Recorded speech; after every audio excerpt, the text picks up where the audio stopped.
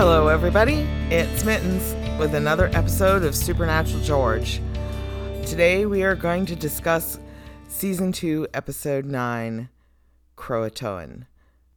It was written by John Shiban, who, as we know, likes to delve into Winchester family dynamics, especially through Dean's point of view. And it was directed by Robert Singer, which we won't hold against this episode.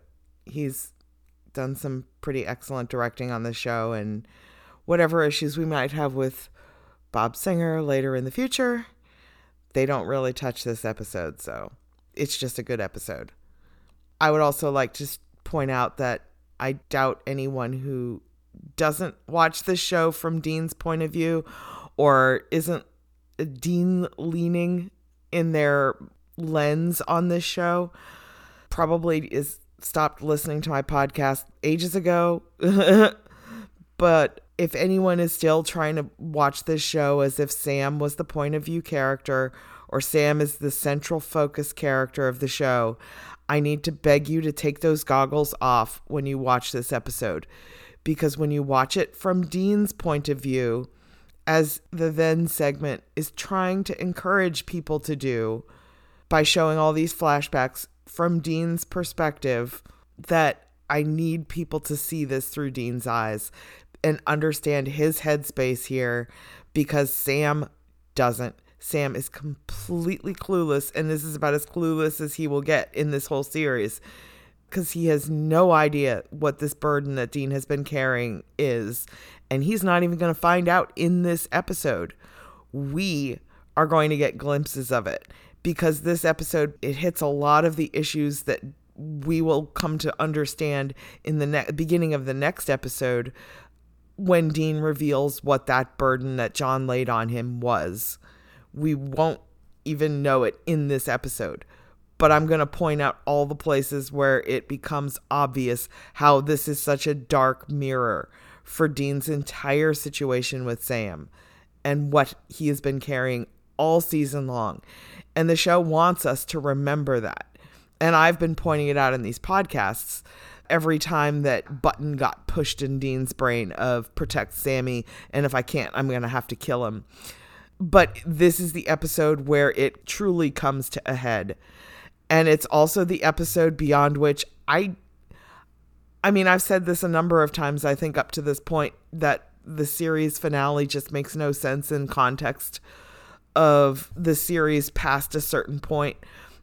I think it could have been forced to make sense at the end of season 2, but I think this is the last episode where it could have worked as a series finale and made sense for the characters, because beyond this point, it doesn't work anymore. And so I'm just wondering why the show went, I know that they were trying to quote unquote go back to their roots, but there's going back to your roots and then there's negating the story you spent 15 years telling. And so this is the episode for me that basically nullifies the finale once and for all. And I can't watch it as a part of canon anymore. So, I mean, this episode, yes, I can. I absolutely can watch it as a part of canon. The finale, not so much. But I'll explain some of that as we go through this episode. So, with that said, let's start at the beginning. I don't know how many viewers are familiar with Croatoan and what that is in the Roanoke colony that they talk briefly about in the episode as the origin of the Croatoan, the word. But it was a colony in the early 1500s, or in the late 1500s, on Roanoke Island in North Carolina. I just checked the date. It was 1590 where they were left. And when the captain sailed off to resupply the colony, he sailed back to England, but there was bad weather. There were other problems in him getting back. When he came back 2 or 3 years later, the entire colony had vanished, and all that was left was carved on a tree trunk the word Croatoan. Well, recent discoveries, I mean, this has been a mysterious legend for hundreds of years. What happened to these people? Was it some evil forces? Were they killed by natives? What happened to this colony of people? Like 100 and some people just disappeared. And recent discoveries have shown that they were leaving an instruction to go to Croatoan Island because that's where they had gone to resettle. It wasn't supposed to be mystery. It was just they went to Croatoan. The local Indian population there were the Croatoan people. So it's been suggested that they merged communities, that they were adopted into the Croatoan tribe and lived their lives out that way. So they weren't really lost. They were just not where they were expected to be found, which is something entirely different. But the entire colony of people did disappear, just like the entire population of this town, River Grove, Oregon, disappeared. That's another thing I need to say. River Grove, Oregon is not a real place. It's not a town by Crater Lake, which the show tries to make out. There is a River Grove, all one word, in Oregon, but it's like a suburb of Portland. It's like a big suburban town. It's not out in the middle of nowhere, like isolated where they're 40 miles away from the nearest town, like they said in the show. So this River Grove doesn't really exist, but there is a sort of, they took the name from River Grove, all one word, I suppose. But it's nowhere near, it's like 200 plus miles from Crater Lake. So, and Crater Lake doesn't really have any towns at all around it, but apparently it is in their universe. There is a River Grove that's a sleepy little community right near Crater Lake, which it would be a lovely place to live, but man, isolated, just like they're saying here. There's a few noteworthy actors in this episode who get reused in later episodes. The woman who plays Pam Clayton, the nurse, who is the one who eventually will bleed on Sam and supposedly give him the virus, and Dean will shoot her.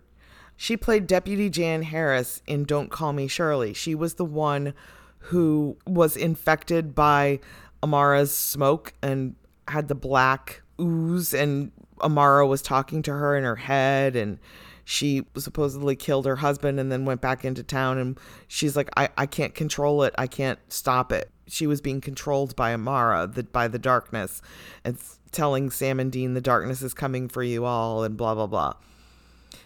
That's the same actress. So interesting that she was afraid for her boyfriend in this episode, but she'd already been infected by the virus. And then in the later episode, she's been infected by Amara and kills her husband, but Chuck reverses all that, saves her, and she's reunited with her husband. So she gets a happy ending there, at least, which is more than we can say for poor Pam in this episode. The other actor reuse is the woman who plays Mrs. Tanner in this episode, plays Mary Lou in Southern Comfort. She's inhabited by the specter, or possessed by the specter in Southern Comfort, and is forced to act on her long-held grudge or her rage against a loved one. And so she kills her husband because he took somebody else to the prom with him. They're, in their 50s, 60s, I don't know, but they have an adult son. And apparently they've had this long, happy marriage together, and all of a sudden, out of nowhere, she kills him over something that happened when they were 18 years old. So awful for her that happens to her again, when in this episode, she's possessed by this demonic virus. Her whole family, they were trying to attack her and give her the virus, but they all end up dead, and she ends up dead as well. So a lot of similar plot lines for similar characters, or at least thematically similar, for actor reuse. We've also got 2 sets of casting sides for this episode. If you want to read a little bit of the script, we have 8 pages of Dr. Lee's casting sides. There's not really any substantial changes. These are the studio draft dated October 2nd, 2006. And there's no substantial changes between this draft and what aired. We also have casting sides for Mark Vargo. I don't believe his surname is used in the episode. He's just Mark in the episode, also known as Sarge, who teams up with Dean. And we get one of the most delightful conversations between the two of them that we get in season 2, I think. The whole Mr. Rogers was your neighbor conversation. His casting sides are in here too. And again, they're not really that much different than what aired, if at all. So just letting you know that they exist, and you can go read them for yourselves if you want to. Okay, with all that said now, I think it's time to move on to the then segment, because this is a critical one. I don't know if folks have their Netflix or whatever set to skip the intro segments, but this one I think is very important to see. We get the saving people, hunting things, the family business lines, and the saving people is Sam carrying the 2 little children out of the house in Home in season 1. And the hunting things is Dean killing the Wendigo in the 2nd episode of the entire series. So we really delved back into their history to find these 2 clips. But those are the saving people and hunting things that they chose for this episode. Sam saving 2 innocent children from his childhood home, and Dean killing a creature that had started out as a human but had transformed because of this horror that it took into its own body, then became this monstrous being that preys on humanity. So kind of like what he's afraid he's going to have to do to Sam here. That something horrible is inside of Sam and is going to turn him into something not human anymore, which is what John warned him about. And here's Dean killing a creature that fits that description. We cut to Azazel asking John if he knew the truth about Sammy. And John's like, yeah, I've known for a while. And it intercut with scenes of Sam having his visions and explaining to Andy that he has visions about people dying and premonitions about death. And we see flashes of some of Sam's death visions that he has seen in canon. We get a couple of intercut shots of John's face while he's talking to Azazel in the hospital, and Sam asking John about what the demon told him, that he has plans for me. Do you know what he meant by that? And John flat out lies to his face and says, no. Because we've already seen him confirm to Azazel in this teaser here that yes, he knows the truth about Sam, and he's known for a while. So we know John had flat out lied to Sam's face.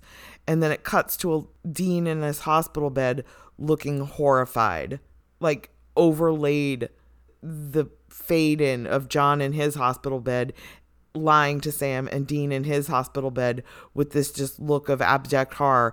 They are both sharing the screen in the same shot as it fades into Dean. And then John saying to Dean right before he died, I want you to watch out for Sammy, okay? Then he leans down and whispers something in Dean's ear, and we see Dean's horrified face.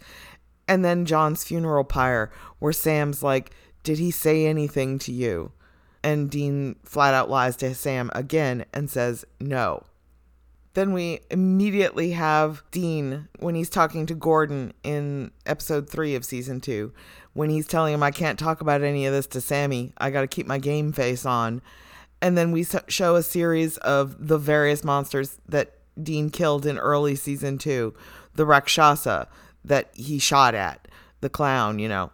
Then the girl who came back from the dead, the zombie girl, and her being shot in the head and falling backwards, and Dean looking broken.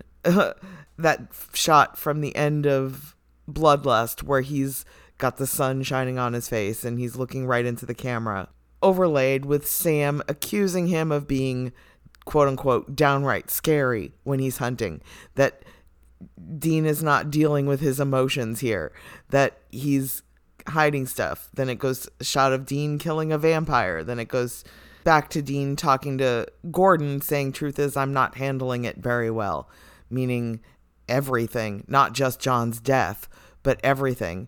And then Dean smashing the trunk of the Impala.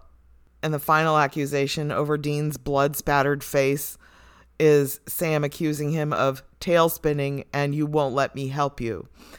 And yeah, because he promised John he wouldn't burden Sam with this, that it was his responsibility to continue to watch out for Sam and to protect him from becoming something that he would be compelled to kill.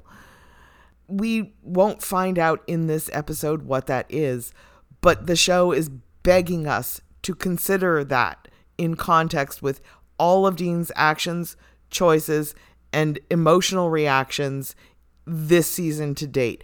I mean, there were clips from almost every single episode so far this season in this then segment. And it's all been Dean killing monsters or shooting at monsters or fighting monsters or whatever. And Sam just basically accusing him of going off the deep end and not being in touch with his emotions and stuff. And Sam just has no clue how much Dean has bottled up. And this episode is going to show it start to bubble to the surface. And he's almost going to tell Sam at several points in this episode, but circumstances don't permit it. This episode is Dean point of view. I'm sorry for all you Sam lovers out there. He's a great character, but the story is about Dean. It may be about Sam's special powers and their frustrations and trying to figure out what's going on with him and why he's not affected by a demonic virus and all that. Sam's the plot point. Dean is the character with the emotional lens on the story. He's the one through which we interpret what is happening to Sam. That said, let us enter the cold open. After we've been primed to remember Sam's visions and his visions of people dying, we open on a scene that is, we will find out, is one of Sam's visions and not something that's currently happening. It's obvious right from the start because the frame rate is all funky. It's like jerky and staccato shots as Dean turns. It's not smooth. There's an echo effect as Dean checks the bullets in his gun, taps the cartridge onto the butt of the gun, and then inserts it. He's ready to go. He's ready to shoot something. But there's like an echoing sound effect. There's so much unreality to this entire scene. We flash to a very specific visit beautiful Crater Lake from the River Grove Chamber of Commerce sign on the wall in this doctor's office. Kind of weird that she has a poster framed in her office of the Chamber of Commerce billboard that's like out in the main public area of the town as well. But of course it has to be because that's how Sam knows where this is all happening, because he's being led here. Dean enters the room, sees a boy, a young man tied to a chair, begging for his life, saying, "It's not in me," over and over again. It flashes to a nurse who says, "We're all going to die." It flashes to Sarge, Mark, who's like, maybe he's telling the truth. And the doctor, who can't confirm whether he's telling the truth or not because she doesn't have a test for whatever this virus is yet. It takes 3 hours to develop. We'll learn later in the episode. And Dean has this cold look on his face. Like everything up to this point is almost exactly what we will see later in the episode actually transpire, even down to Dean tapping the bullet cartridge on the butt of the gun. That's in the episode, exactly as we saw it here, except smooth and in real time. Except the look on Dean's face here as he pulls the trigger. Dean doesn't hesitate. He's got this cold look on his face. And that is how Sam must think that Dean would approach this, because his visions always come true. He hasn't had a vision not come true yet. So he trusts his visions more than he trusts how he knows Dean reacts in a situation. And this is something that the show will use throughout the series to show them being manipulated. And I'm thinking specifically here of the monster at the end of this book, how they have these quote unquote prophecies that Sam believes are going to come true because everything else in the books is true and Chuck's a prophet. So obviously everything he says has to come true. And everything they do to avoid bringing these prophecies to fruition makes them come true. Like, they go out of their way trying to avoid anything that would make these prophecies come true. And yet they still happen anyways, because they knew the information beforehand. The prophecy incorporated that fact into itself. And of course they were going to do exactly what it trying to avoid it. But in this case, Sam is being specifically led. And that vision of Dean is something that Sam would believe, that Dean is out of control, that he is not in touch with his feelings here. But when we see this shot in reality and play out in real time, of course Dean hesitates. He looks extremely troubled. The look on his face is like a different person. And Sam doesn't get to see that one. Sam's locked in the other room at this point. So, yeah, there's a chasm here between Sam's vision and reality and what's giving him these visions. And are these visions some innate part of his demon blood ability? Or is this something that's being fed to him specifically to lure him to this place specifically right now? Because we know his other visions have been manipulative like that. In the past, his visions have led him, sure, to a couple of places that he was able to stop things in time, but a couple of others times it was basically used to punish him or torture him. If this was like some innate vision power of his, it should be consistent and not all over the place like it has been. So I'm thinking he less has visions and more has a channel open in his brain where he can receive information when necessary, almost like Angel Radio, how that functions in the future. He can receive messages. And I think that's more what is happening to him, because this message is targeted and specific. They were luring him into this trap. They all set this up. They wanted it to happen. The demons were behind this whole thing. And we know what the purpose of the Croatoan virus is in much later canon. But right here is a test for the virus, for Sam, for Dean, for their whole ability to manipulate the scenario the way they do in this episode. And I'm talking Azazel on down. All the demons that are on his team are behind this.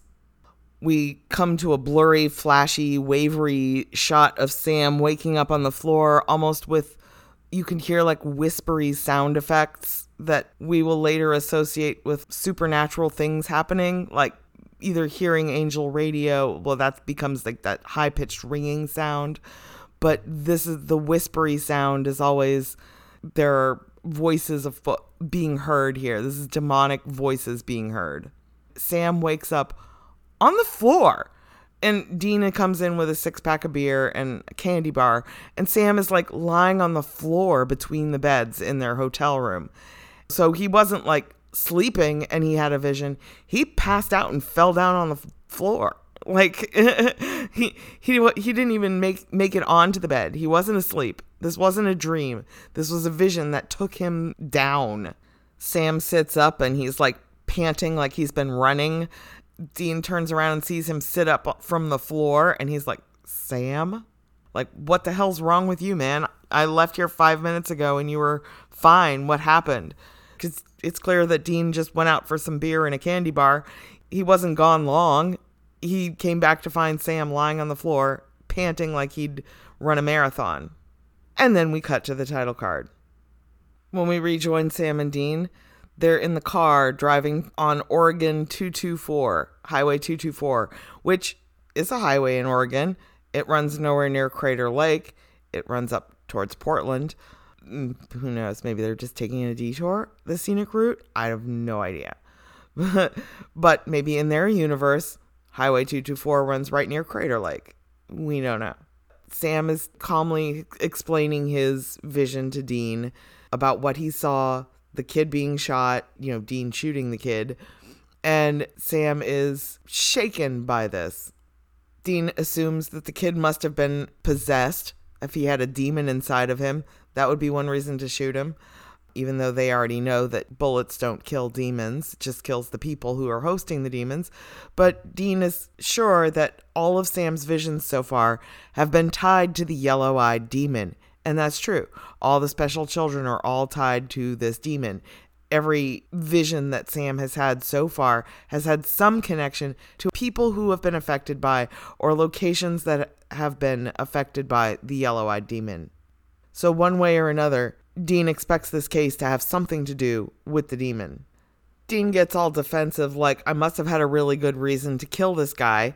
And Sam's like, doesn't say anything, and things get tense and defensive and frustrated for both of them. Dean's like, I would never just kill an innocent man. Sam's like, I never said you would. He didn't say, of course I know you wouldn't. He said, I never said you would.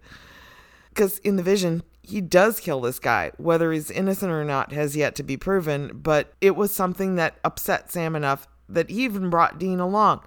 At this point, Sam could have said, I'm going to go check this out because in this vision, you kill this guy. Why would Sam bring Dean to a place where he knows or he believes that Dean is going to kill some guy? If he doesn't, at least on some level, very deep down inside of him, believe that Dean would not kill an innocent man and that he must have had a good reason. And what happened to Sam? And where was Sam in this vision? But he could have called Bobby and said, Bobby, will you come investigate this with me? I'm leaving Dean out of it because I'm concerned about what's going on here. Or call in another hunter entirely to check it out. But it's not, because it's a lure. It's a specific trap for Sam and Dean. It's a test. But Sam got a really good look at the guy in the chair, and he's like, well, we don't know what's going on with this. Whatever it is, the guy in the chair is part of it. We need to talk to him and find out what's going on. And that's a fairly rational assessment of the circumstance. If they can subvert the vision by talking to the kid in advance, maybe they can stop whatever this is from happening or save these people. Sam has had visions that he has been able to stop by preempting them, by getting out ahead of them and stopping them from happening. So he can do that again, he hopes. So he's trusting Dean and bringing him along, even though he was convinced enough by the vision that he had that this was something that Dean could legitimately do, that it was believable enough to him that, yes, Dean, Mr. You're tail spinning and off the rails and whatever, could do this. They pull into Crater Lake, and it's this idyllic little town, just townspeople going about their business, a guy fixing his truck, a trailer for canoes, I guess some, going on canoe tours on the lake. People just doing their thing and being normal people, guy sitting out on his porch, preparing his fishing gear, and Sam recognizes him as one of the people he saw in his vision. He tells Dean, we need to talk to this guy too, not just the guy in the chair, but everybody else who was in the room. This guy had questioned whether the kid in the chair could be telling the truth in Sam's vision. Yes, he will question whether or not the kid could be telling the truth, but we will also see him have no problem confronting and killing people who have been infected by this virus. Dean walks up to his porch and introduces them as Billy Gibbons and Frank Beard of ZZ Top. No, of the U.S. Marshals. And immediately the man puts his fishing rod aside and it reveals a tattoo on his forearm that Dean takes note of, which will become relevant in a moment. Sam describes the boy he saw in the chair as early 20s with a scar on his forehead. And Dean's like, confirms, yeah, he's not in any trouble. We're just looking for him to ask him a couple questions about another matter. And we think he can help us. It's clear from their conversation that this man knows this guy and is trying to protect him, obviously, from what he believes is a wrongful inquiry into his whereabouts and behavior and activities.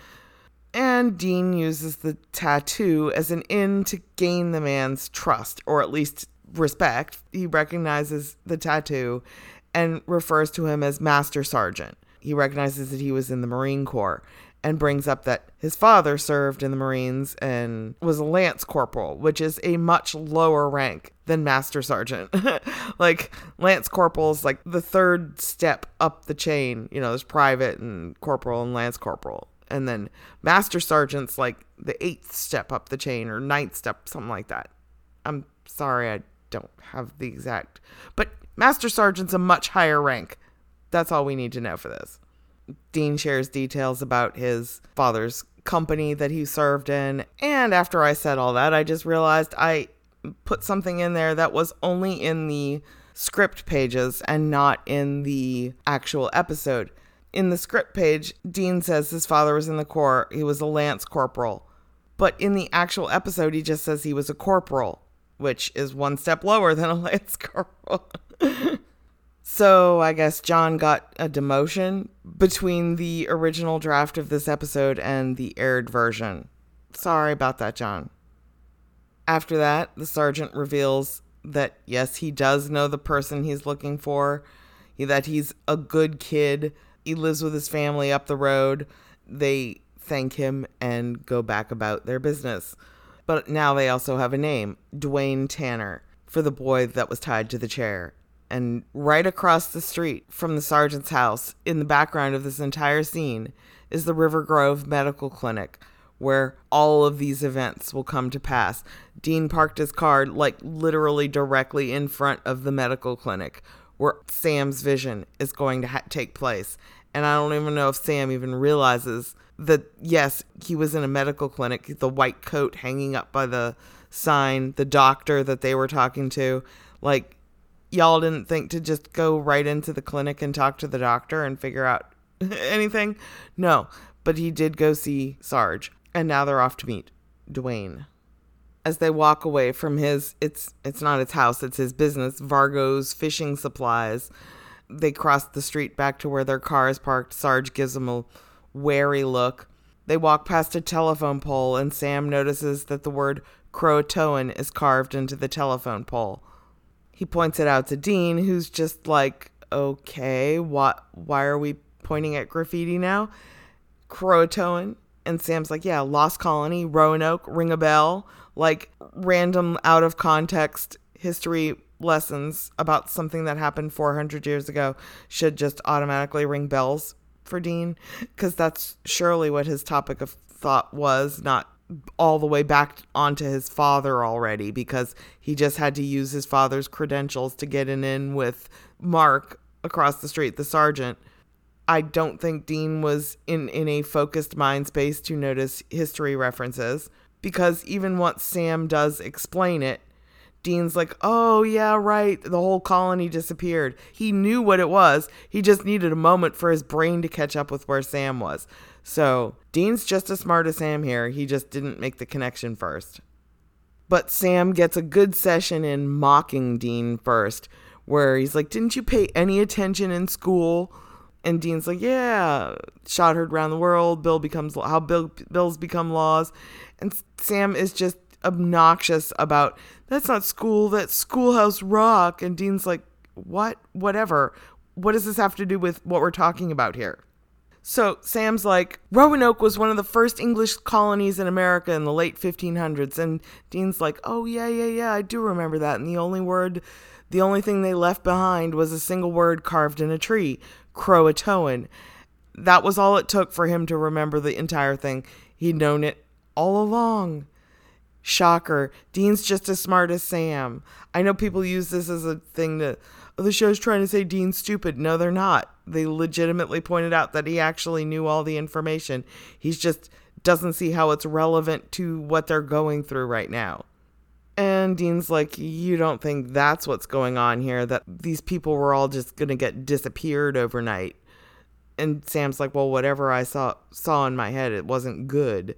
He's not sure what his vision's leading to or means or what the circumstances were for it, but he's sure it's not good, and he's convinced that this Croatoan graffiti has something to do with it.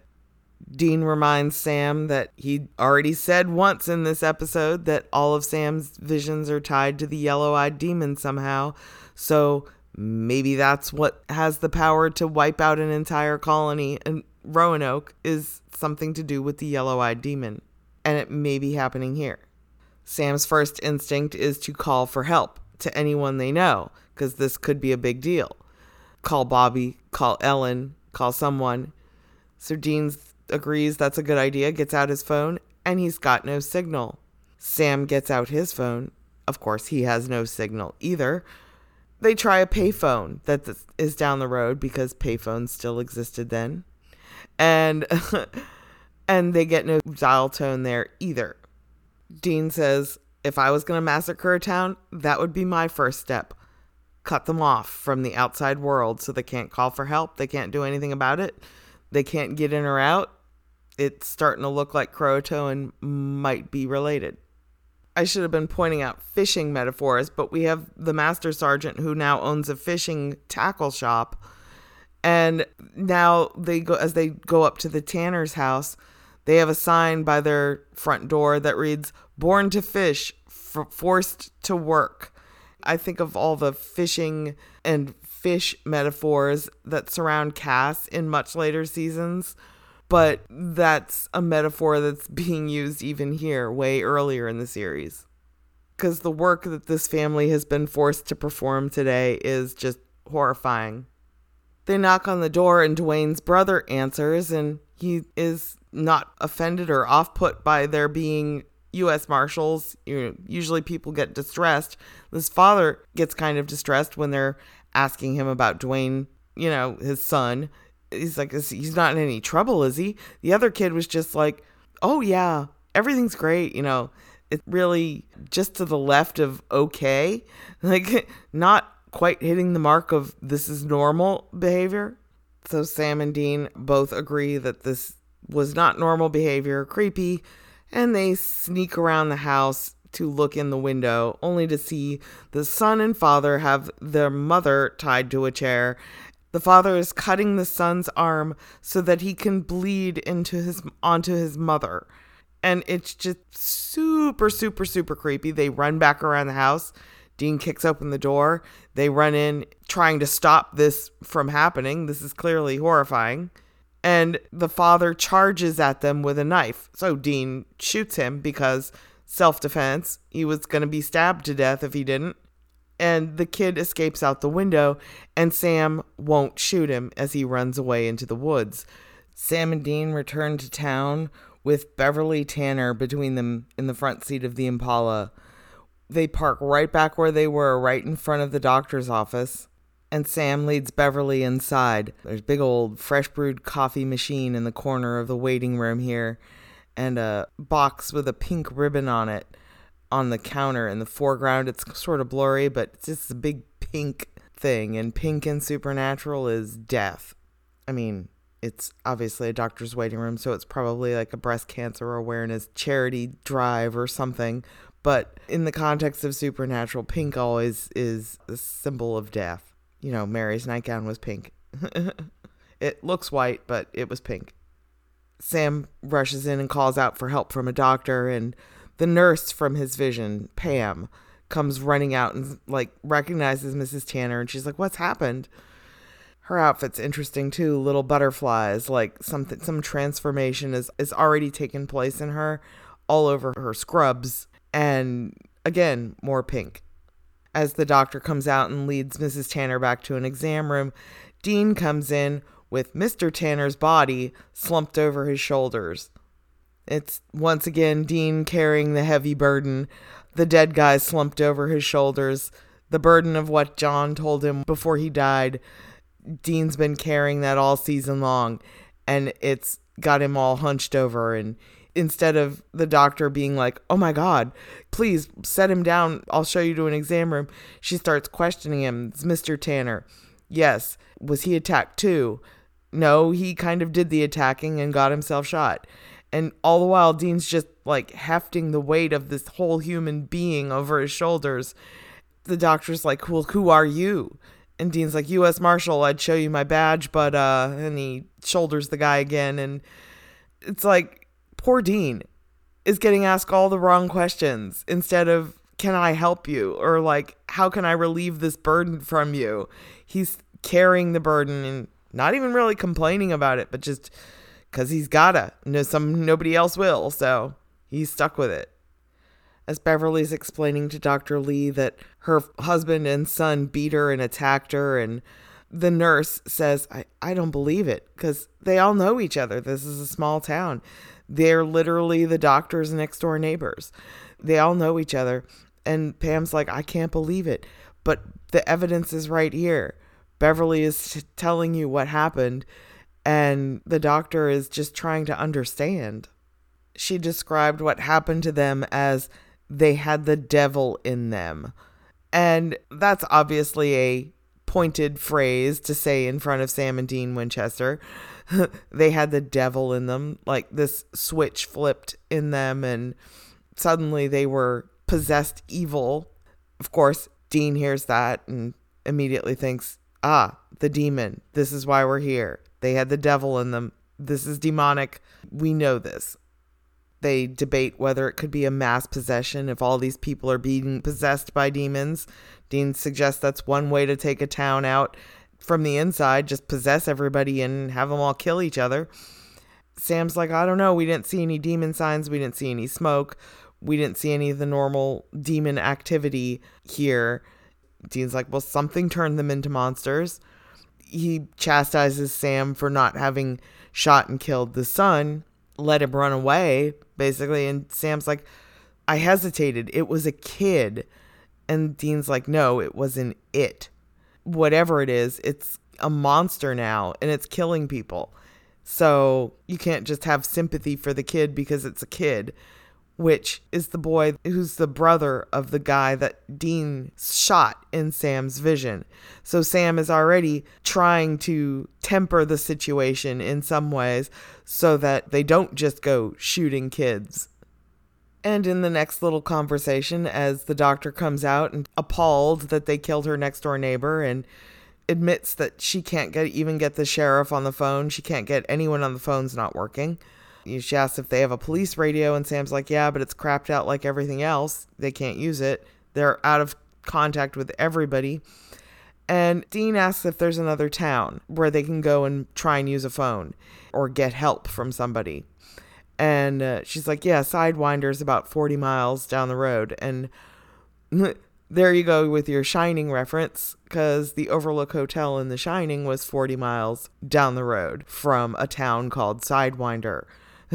So whatever's happening in this town is Shining level bad. The whole town is being affected, though, not just one crazy guy. So Sam stays behind to make sure that the doctor remains safe, while Dean heads out on the road back the way they come in. And there's a car parked on the side of the road. It's just sort of abandoned there. He gets out and goes to look, and all through the interior of the car is broken glass and blood stains, even in the baby's seat in the back seat of the car. But there's no sign of any bodies. And on the ground outside the car door is a knife. Who knows what on earth happened to the people in this car, but it was something awful. Back in the medical clinic, Sam is sitting in one of the exam rooms where the dead body has been laid out, and he's just sitting there staring at it while the doctor is studying his blood, looking at his blood under a microscope. Claims that he had been ill with a virus of some sort that she can't identify, and there's a weird residue in the blood that she would say was sulfur if she didn't know better.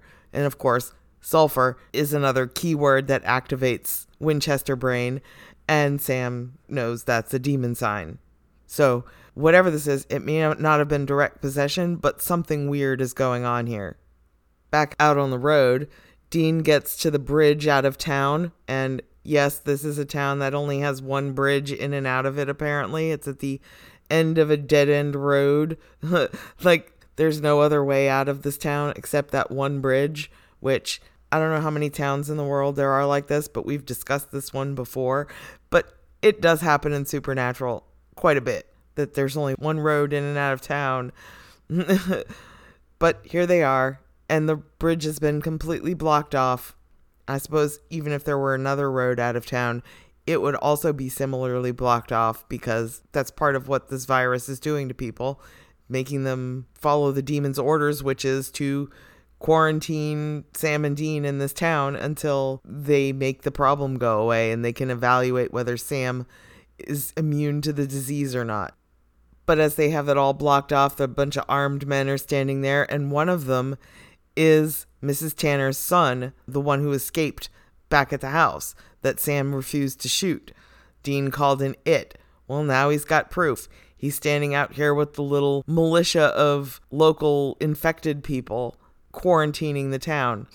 As Dean's sitting there like in a standoff trying to figure out if he can pile through them or get around them somehow, or if he has any hope of talking them down, a man comes up to the car from behind and slaps a hand on the roof and startles him, and the guy informs him that the road is closed for quarantine because there's something going around out there, and that He doesn't know what it is, but the sheriff called with this information, and the sheriff's not here, and he wants Dean to get out of the car, and Dean is like, I don't think so.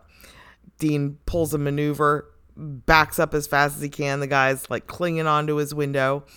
Dean backstep down the road and pulls a reverse 180 and speeds the hell back into town because he's not getting through this line of guys without a tank to crush them all with. Back at the medical clinic, the doctor's trying to explain to Beverly that her husband and son may have been infected with a virus, and they'd like to take her blood to test it to make sure that she's not infected. Beverly seems all worried about this. She rests her hand on the doctor's hand because, they're friends, they're neighbors. They've been friends for like their whole lives. And the doctor gives a little look like, okay, this is a little weird. And the next minute, Beverly clenches down on her hand, punches her across the face, attacks the doctor, flings her across the room, then attacks Sam and flings him across the room, goes for a scalpel and is about to attack Sam, but he clocks her over the head with an oxygen tank or something. It knocks her out. On his way back into town, Dean is driving slow and scanning the area, looking for more people who are infected and about to attack him, and he comes across the Master Sergeant again, out in the road, pointing a gun at him and yelling, stop the car, get out of the car. Dean raises his hands and slowly gets out of the car. It's just one guy, not six, like back at the roadblock. Dean gets out of the car, points a gun back at the Sarge, and they just start yelling at each other. Are you one of them? Are you one? No. Are you? No. You could be lying. I don't know. It's an hilarious exchange. Dean gets the situation calmed down. He's like, let's just chill before we kill each other. The sergeant's just freaked out. He's like, what's going on with everybody? And Dean has no idea. The sergeant's like, my neighbor, Mr. Rogers. And Dean's like, you have a neighbor named Mr. Rogers? And the sergeant is like, not anymore. Meaning he killed him. It's like, just the look on Dean's face. It's just hilarious. Even though it's a terrible situation. The sergeant's like, I'm getting out of town. This is crazy. Everybody's turning and violent like this. And Dean's like, you can't get out. They've got the bridge covered. Sergeant's like, I don't believe you. And Dean's like, okay, fine. You stay here and die then. You can come with me back to the clinic where they are safe right now. Or you can stay out here and try your luck with these, whatever they are. So the Sarge pulls out a handgun and gets in the car, and Dean's driving with his gun pointed at Sarge, and Sarge is in the passenger seat with his gun pointed at Dean because they don't trust each other at all, and they are kind of at the same level of paranoia, which is nice to see. While they're on their relaxing drive back to the medical clinic, we flash back there, and Pam is like, what if we're all gonna die? She's just little Miss Sunshine. That's her only line through this whole thing. Oh, we're all doomed. We're all gonna die. What if we're all gonna die? And I get it. It's a pretty terrifying situation, but holy cow, this girl needs hand-holding. I mean, we find out later that she's already infected and she has orders to, that she's the one who has to infect Sam. She's been trying to get him alone the whole time or whatever. But man, she really plays it up. Pam threatens to leave. She's like, I gotta go check on my boyfriend. He's out there somewhere. I gotta make sure he's okay. Sam goes out to try and convince her to stay, that this is where you'll be safe and everything, and we'll figure it out. They're bringing help. And when he says that, Dean knocks on the door and yells for him to open it for them, and he and Sarge come in. But Pam's moment where she could have attacked Sam there passed, and she just kind of stares at him, and without the context of knowing that later in the episode she's the one who's going to infect Sam, the look on her face is kind of odd. And then you realize, oh, she's upset. She lost her chance to attack him right there, or to infect him right there. Sam explains to Dean all the findings that they have discovered about the sulfur and the virus, and Dean picks it all up right away. Oh God, a demonic virus. Great. Sam then tries to explain it as something that he saw in John's journal.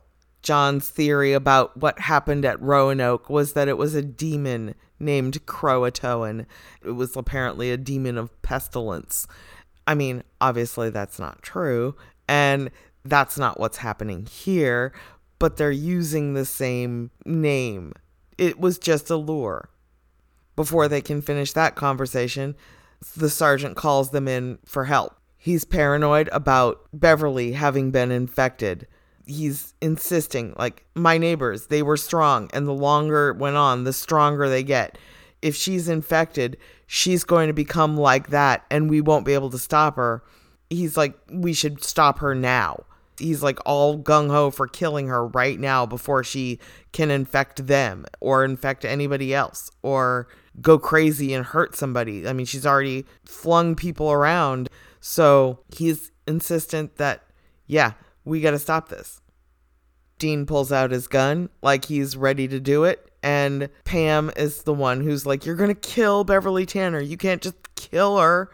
Sam asks if there's any sort of treatment, and the doctor's like, what do you expect? I'm not even sure what kind of virus this is, and she's never seen anything like this. There's no treatment. The Sarge has got his gun pointed at the door where Beverly is being secured at the moment, and he's like, she could break through the door any minute. We got to get her before she gets us, kind of deal. And Pam is like, you can't just shoot her, just leave her in there. She's safe in there. This is a very stressful situation for everybody. Nobody's really on their best mental game here, but everybody's playing exactly into this two sides of an argument that Sam and Dean have to now choose which side they're going to land on. When they open the door, Beverly immediately recognizes the sergeant. She's like, Mark, please, it's them. They're the ones who are infected. They tried to kill me. They locked me in here. They're the ones who you need to hurt. Don't hurt me. And he breaks. He looks like he's about to cry being confronted with this, and he can't do it. He can't pull the trigger and kill her while she's begging for her life, and still recognizes him and isn't just like animalistically attacking him like his other neighbors were. He knows this woman, and she's begging, and he can't do it. But Dean can. He asks for confirmation from Sam first. Are you sure she's one of them? And Sam gives a nod. Yes, she is. And Dean steps in and puts her out of everyone's misery. The next shot we get is after dark. Sarge is looking out the window and watching all the townspeople who've been infected just sort of milling around outside while Sam and Dean prepare their weapons. Sam's checking a knife. Dean's loading a shotgun. And they hear a crash from the next room. It's Pam. She's dropped a tray of blood vials that I guess were samples they took from Beverly. And she screams and she's like, oh my God, no, did I get any on me? And I'm like, yeah, she's really over the top with this performance. She had to make it clear that she herself knows she's not infected because, oh gosh, what if I get any on me? But she's been infected all along. So she's had this order from the beginning to get to Sam. She's really good at following orders and playing her cards well. Poor Pam's freaking out again, and she's like, we got to get out of here. We can't stay here. They're everywhere, And they're like, well, we can't leave yet because they're everywhere. And even the Sarge points out that a lot of these guys are good with rifles. They are hunters. They hunt animals in the woods, not monsters, but now they are monsters. But they won't have a hope of getting out if they're just going to try and run the gauntlet and mow people down. There's just too many of them. There's not really much we can do to escape. Sam put forth that they really need to get to the roadhouse. They need to warn people. They need to get at least to a phone. When Sarge suggests explosives, Sam looks up at a shelf at all the medical supplies and is like, yeah, well, we can build a bomb. Just as they're looking through the bottles of things like potassium chlorate and whatever, someone starts banging at the front door. Let me in, please. And it's our victim from Sam's vision.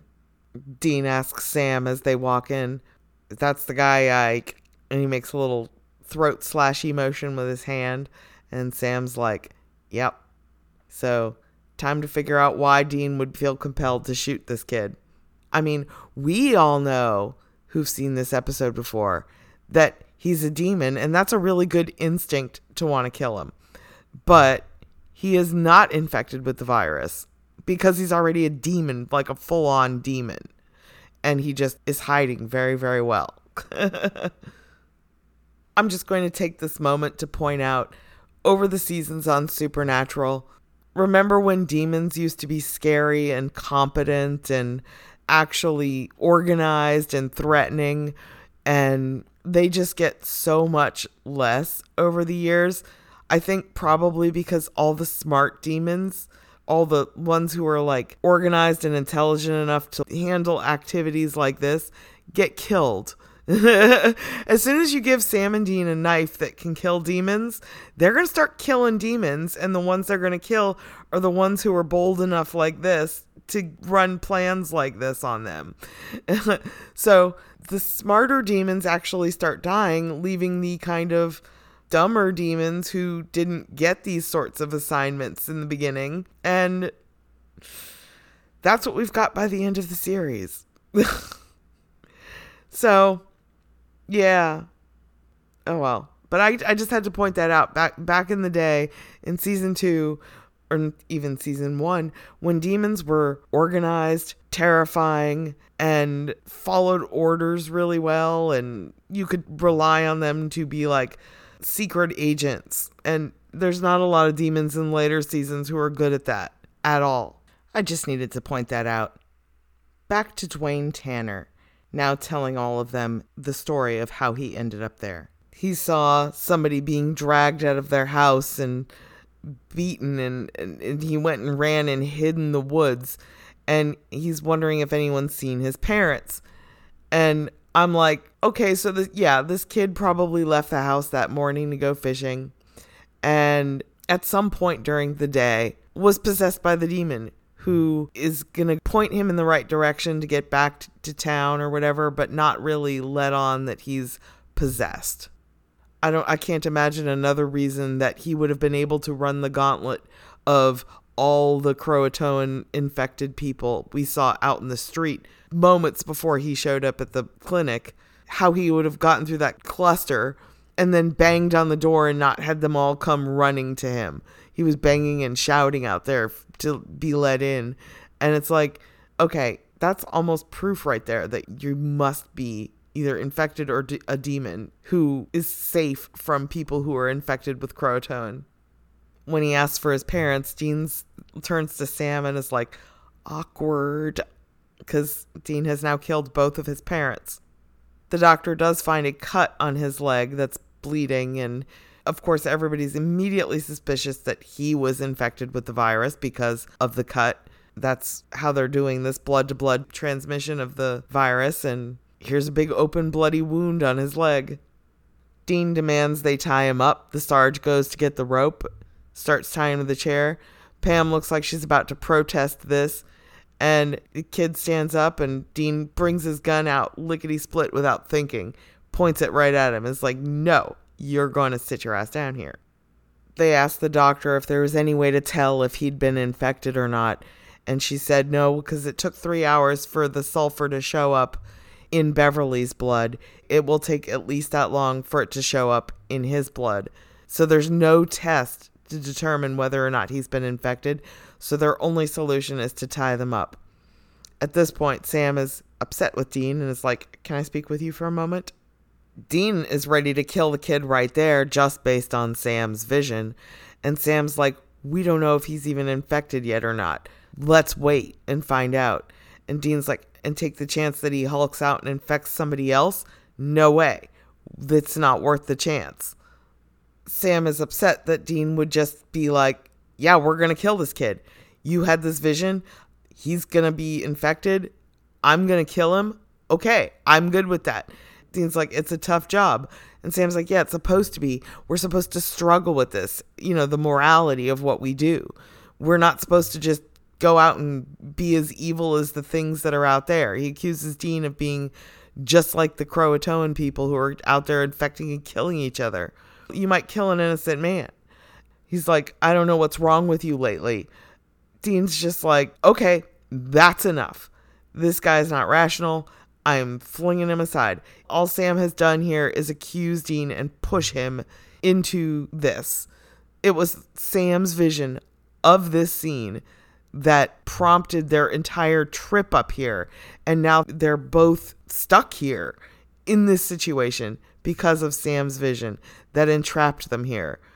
Dean just flings Sam aside, leaves the room and locks the door. And Sam's just like, come back. Don't you do this. And then we see the vision that we saw in the cold open play out in reality. Except for the tiny difference of Dean's facial expressions. In the vision, remember, Dean was cold. He was calculating. He didn't have any reservations about shooting this kid at all. Now, though, the moment he walks into the room, he looks scared. Like, I can't believe I have to do this. He's already had to kill this kid's mother and father that day. Sam let his brother escape. His brother almost killed Dean at the bridge. And now Dean is like, has to kill another one of them. It's just horrifying. But this is where it ceases to be about this kid and his family. And it becomes about Dean and Sam. Dean's like, it's not him anymore. And this is what John and his final words to Dean come into play. This is the burden that Dean has been wrestling with since the beginning of the season. If Sam stops being Sam and becomes something evil, you're going to have to kill him. This is literally what Dean is facing down. The kid in the chair is irrelevant. In Dean's mind, it's as good as if he's shooting Sam. That's the confrontation he's been given here. Yeah, Sam's safely locked in the other room, but this is the emotional burden that Dean is dealing with. That is what he's mentally fighting in his own head as he feels he's obligated to kill this kid because he believes he's been infected with something demonic. There's something in his blood that makes him demonic. I think that's so on the nose and malicious that, okay, yeah, but this show's about Sam and the problems that Sam wrestles with, right? No. This is a Dean problem. When it comes right down to it, of course Dean cannot kill Sam. He can't kill this kid. His problem isn't that he's lost his sense of empathy and his conscience. It's that he's got far too much. The doctor comes in as Sam and Dean have assembled a small arsenal of Molotov cocktails. The doctor comes in and explains that it's been over 4 hours. So clearly they've been at this a while. It's been a long time since that previous scene, 4 hours to be precise. And the doctor's like, his blood's clean. He's not infected. She asks if they can untie him. And Sam looks to Dean for confirmation. Dean's like, yeah, whatever. And just says nothing. It's left to Sam to make that choice. And Sam agrees, untie him. Sam asks Dean why he didn't do it, why he didn't kill the kid. And Dean is just avoiding eye contact. He's avoiding the subject entirely because he broke a premonition of Sam's. From Sam's point of view, the premonition was that Dean was going to kill this kid. When Dean heard that, he knew that that's what Sam saw, and Sam's visions always came true. And it wasn't up to Sam to stop him from killing the kid. It was up to Dean to change the quote-unquote prophecy or vision if he wanted to or if he could. And he did. It just came down to making the opposite choice. It was a test. So as they're sitting there and Dean is completely avoiding this topic of conversation because we know exactly why he didn't kill the kid, because we just discussed it. Sam is sitting in front of a sign that says X-rays, fact and fiction. And it's like, yeah, he's trying to X-ray his brother and figure out what on earth he's telling the truth and lying about, because he's hiding something. Dean is hiding something from him, and he knows it.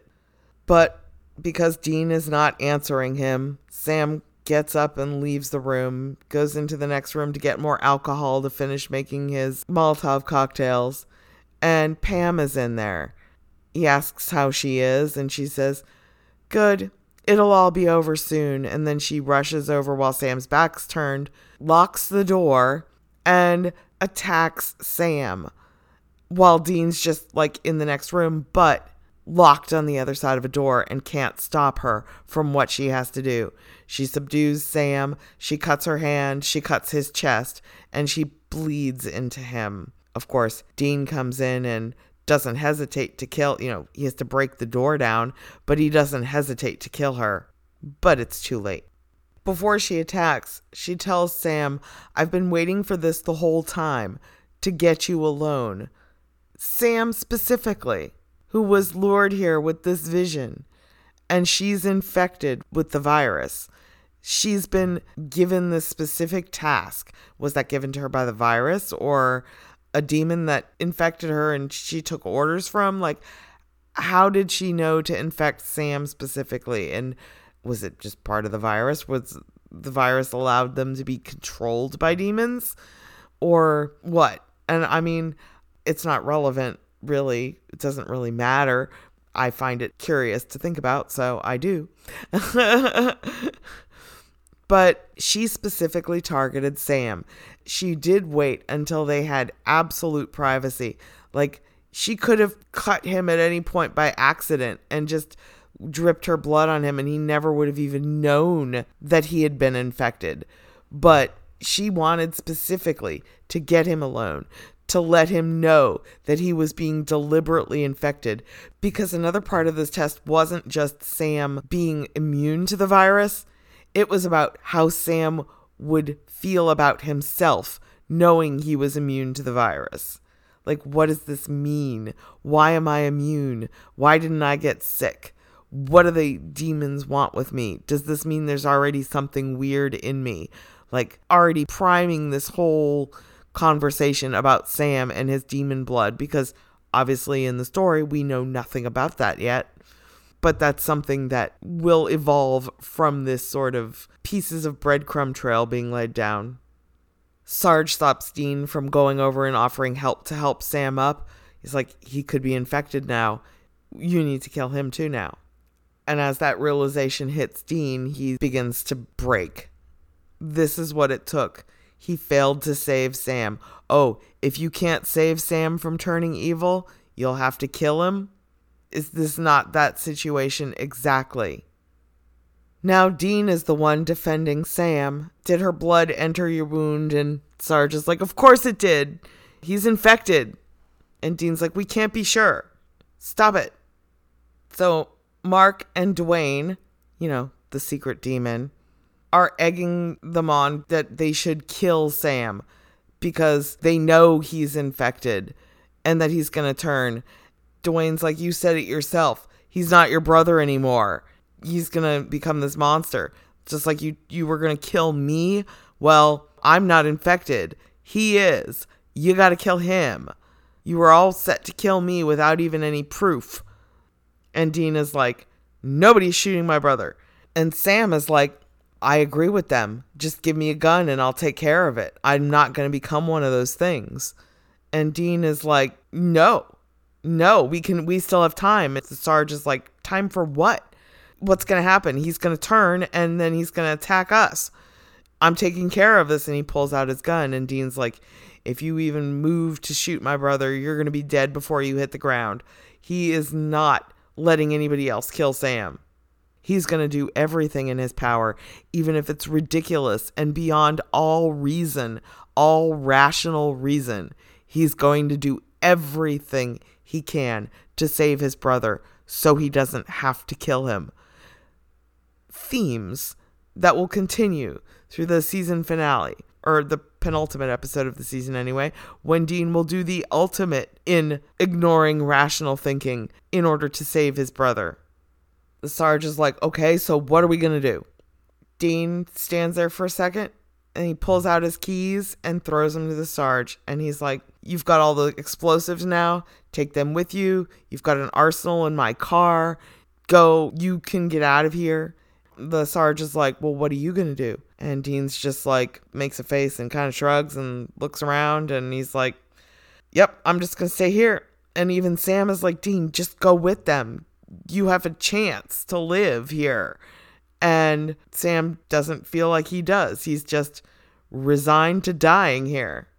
And they leave, even the doctor. And can we just explain the monumental significance of Dean just tossing the keys to his car to a veritable stranger? I mean, that's his suicide note right there. He was fully prepared to die with Sam right there. And this is one reason why I say that beyond a certain point in this episode, the series finale doesn't make sense. This is the beginning of that turning point where the series finale no longer makes sense to me at all. As the doctor leaves, she turns to them and is like, I'm sorry. Thanks for everything, Marshals. And Dean's like, yeah, we're not really Marshals. As if that little bit of truth was important for her to know. She knows nothing else about the truth of this, that this is demons. They didn't tell any of the townspeople any of that bit of the truth, that they're not actually just dealing with a medical virus, but demonic activity. And yet he needed her to know, yeah, we're not really Marshals. It's been such a bizarre day for her. She just kind of accepts it and leaves. And after she leaves, Dean locks the door to the room they're in. Sam just looks mortified that Dean would have stayed with him. Dean does what Dean always does. He tries to put on the brave face. You know, I can't talk about this with Sammy. I got to keep the brave face on. That's exactly what he does. Wish we had a deck of cards, foosball table, have some fun, pass the time. Like this was them being bored in a waiting room somewhere or something and not waiting to die. Sam is choking up as he's telling Dean, you know, just get the hell out of here. You don't have to do this. Just give me my gun and leave. Like Sam was going to off himself as soon as Dean left. Like Dean could actually do that. Could actually walk away. All the playfulness of the whole joke about a foosball table and deck of cards is gone, as Dean is very, very seriously telling him for the last time, no, I'm not leaving. Sam is violently angry. He smashes his cast. He's still got his cast on. He smashes it down against the exam table where he's sitting, and he's just furious with Dean. He's like, this is the dumbest thing you've ever done. And Dean's like, I don't know about that, but it's pretty dumb. But he's got reasons. He's got more reasons than Sam could even begin to comprehend. But Sam starts out with, I'm sick. It's over for me. And it's like, dude, Sam, you haven't even shown symptom 1, and we're going to find out you're immune to the weirdo virus anyway. So like, how are you, quote unquote, sick? I mean, how is it inevitable? He's just pushing Dean and pushing him and trying to get him to leave. Just like so many other things this season have been about pushing. Like, how far can you push someone before they'll do what you want, before they'll cave, before they'll do the evil thing or turn evil or whatever? This whole season is about pushing, and Dean's getting pushed by Sam. Sam's like, it doesn't have to be over for you. And Dean's like, who says I want to go on? And Sam is just shocked by this, that Dean wouldn't want to keep fighting, wouldn't want to continue hunting and trying to stop the evil things. Dean pulls the gun out of the back of his pants and he sits down and he's just holding it and he just looks absolutely defeated. He's like, I'm tired of this job. I'm tired of this life. I'm tired of this burden on my shoulders. You know, like the dead guy he had to haul in there earlier in the episode. He sees it as a burden on his shoulders. It's not that he hates hunting. He hates what John put on him. That whole, You got to save your brother, and if you fail to save him, you're going to have to kill him. That's your punishment for failing to save him. And that's what he's been carrying since John died. And honestly, he's been carrying that sort of burden since he was a child. Keep Sam safe. If you don't keep Sam safe, you failed, and here's your punishment. This is just the biggest one in a long series of punishments for Dean that involve his failure to take care of Sam. He failed again right here. He couldn't save Sam from the evil thing that got inside of him in this episode, the blood. He couldn't save him from that. And now he's to be told now he's going to have to kill him, or he's going to have to die. Either way, he feels like he's failed. Either way, he's lost this whole game. Sam tries to explain, I understand, this stuff with Dad has been, and Dean's like, nope, you're wrong. It's not Dad. That's part of it, and Dean is just about to break open and explain to Sam why he's staying, because he failed to save him. So now he has to die. And that's Dean failing his ultimate mission, the ultimate thing that he believed he had been built into by John. As a human being, as a hunter, he's failed in the biggest possible way. What more is there to go on living for at that point when you've failed in every possible way? This is his lowest point of his life in this moment. He has failed in every way. Honestly, they have a lot of low points in the future. And obviously, selling his soul is a low point, and being a demon is a low point, and being in hell is a low point, and, a lot of low points. But for Dean personally, something in this episode changes in him, and it never goes back to what it was before. Arguably, you could say that he hits that low point again in the season finale, or when he sells his soul for Sam, but it was something he could actually do to salvage the situation. He could save Sam still. At this point, he feels like Sam is lost to him, that there is no saving him from this, that there is no coming back from this, that there is no Hail Mary play that he can save him. At least when Dean sells his soul, he believes that his salvation is in saving Sam. Here, he doesn't see that salvation. So arguably, while yes, he is in the same low point, he makes a different choice.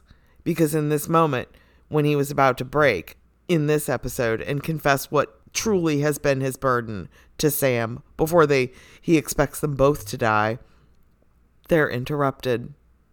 The doctor is back. She comes in and she's like, you better come see this. They go outside and everybody is gone. It's like a ghost town.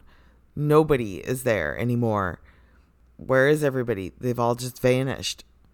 You're looking at a pump of regular gas and premium gas in the foreground as we pan around the street. It's all foggy and misty and not a soul in sight.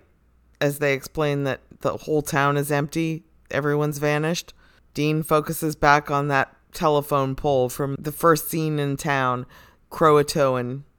5 hours after Sam was infected with the virus, the doctor checks his blood again, and there's still no sign of the virus or any sulfur in his blood.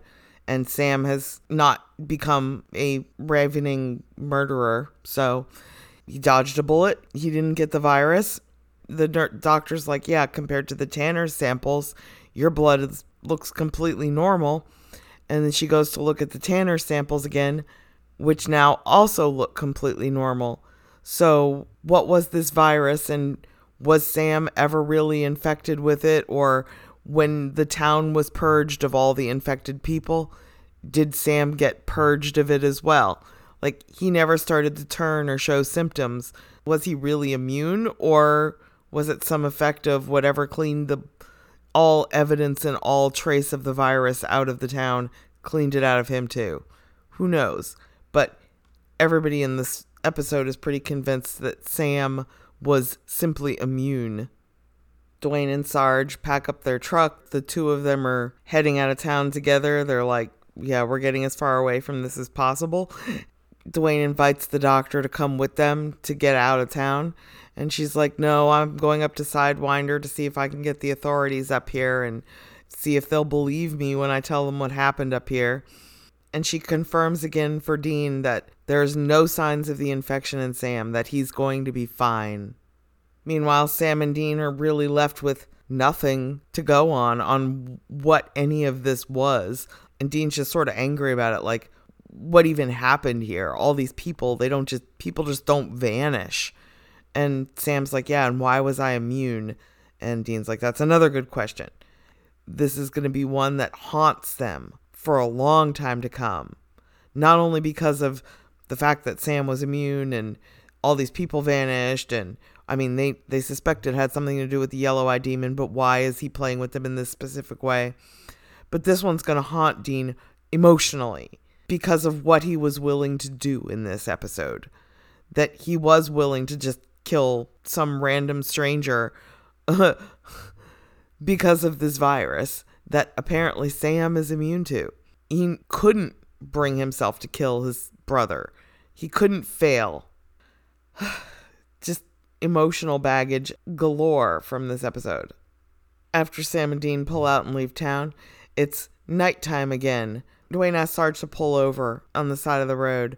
He's like, I gotta make a call. And Sarge is like, yeah, we got no reception here.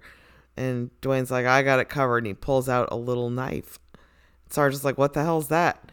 Dwayne reaches up and stabs him in the neck, just like Meg did to a skeevy van driver last season. Stabs him in the neck, drains his blood, because, yes, Dwayne was a demon the whole time.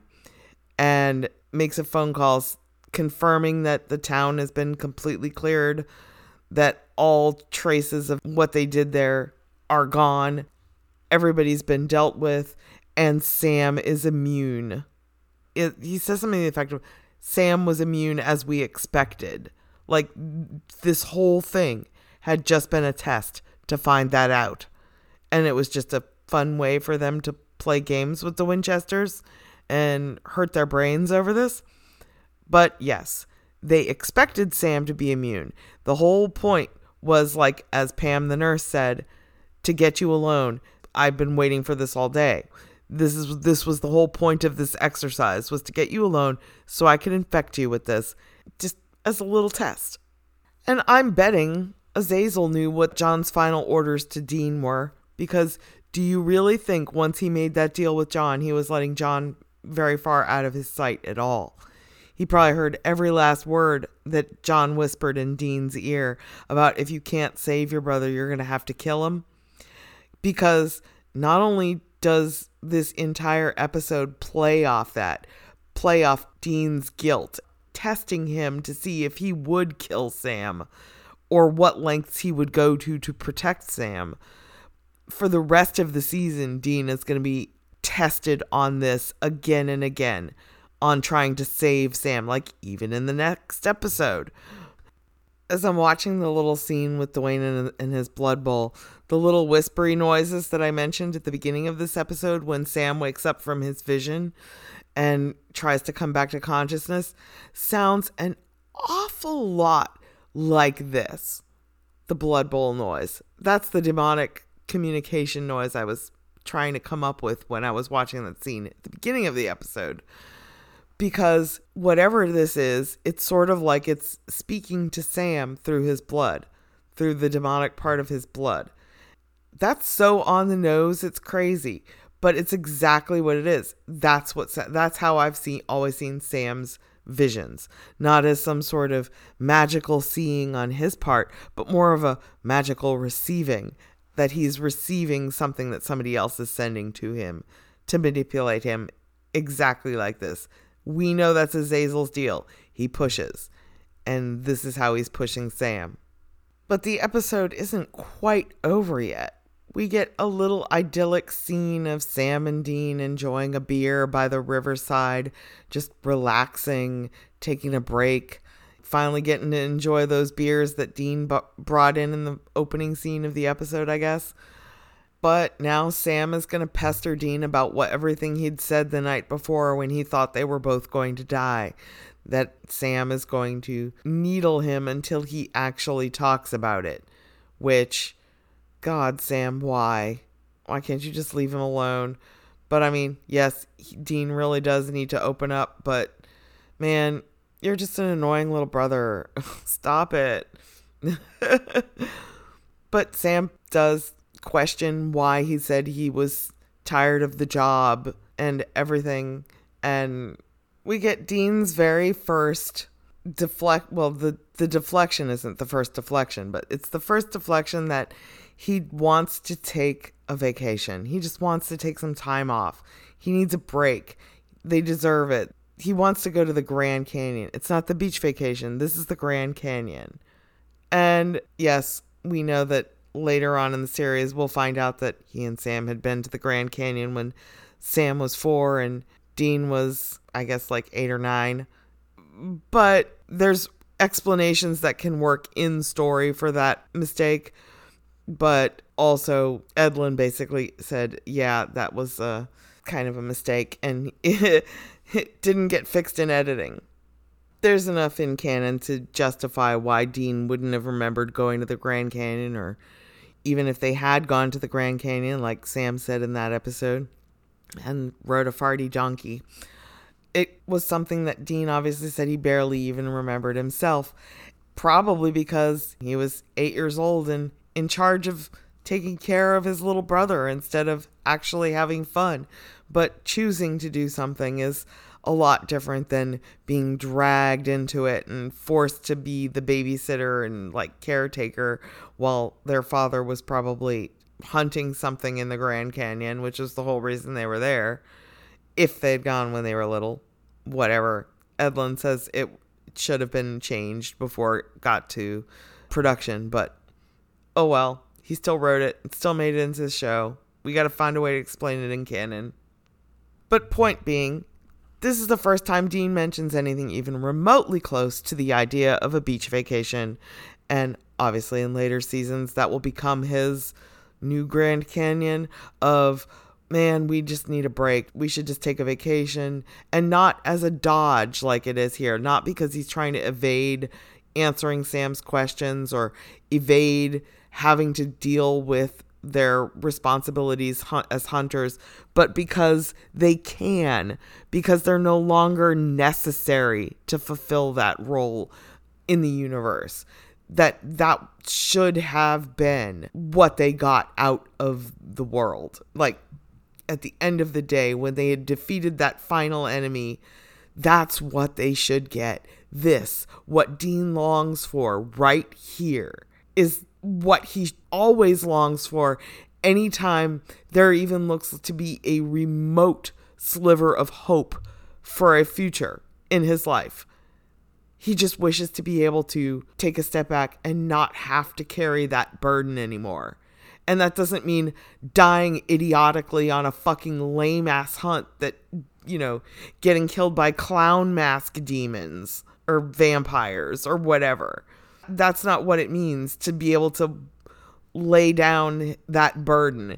Should have been for him to be able to walk away and just live.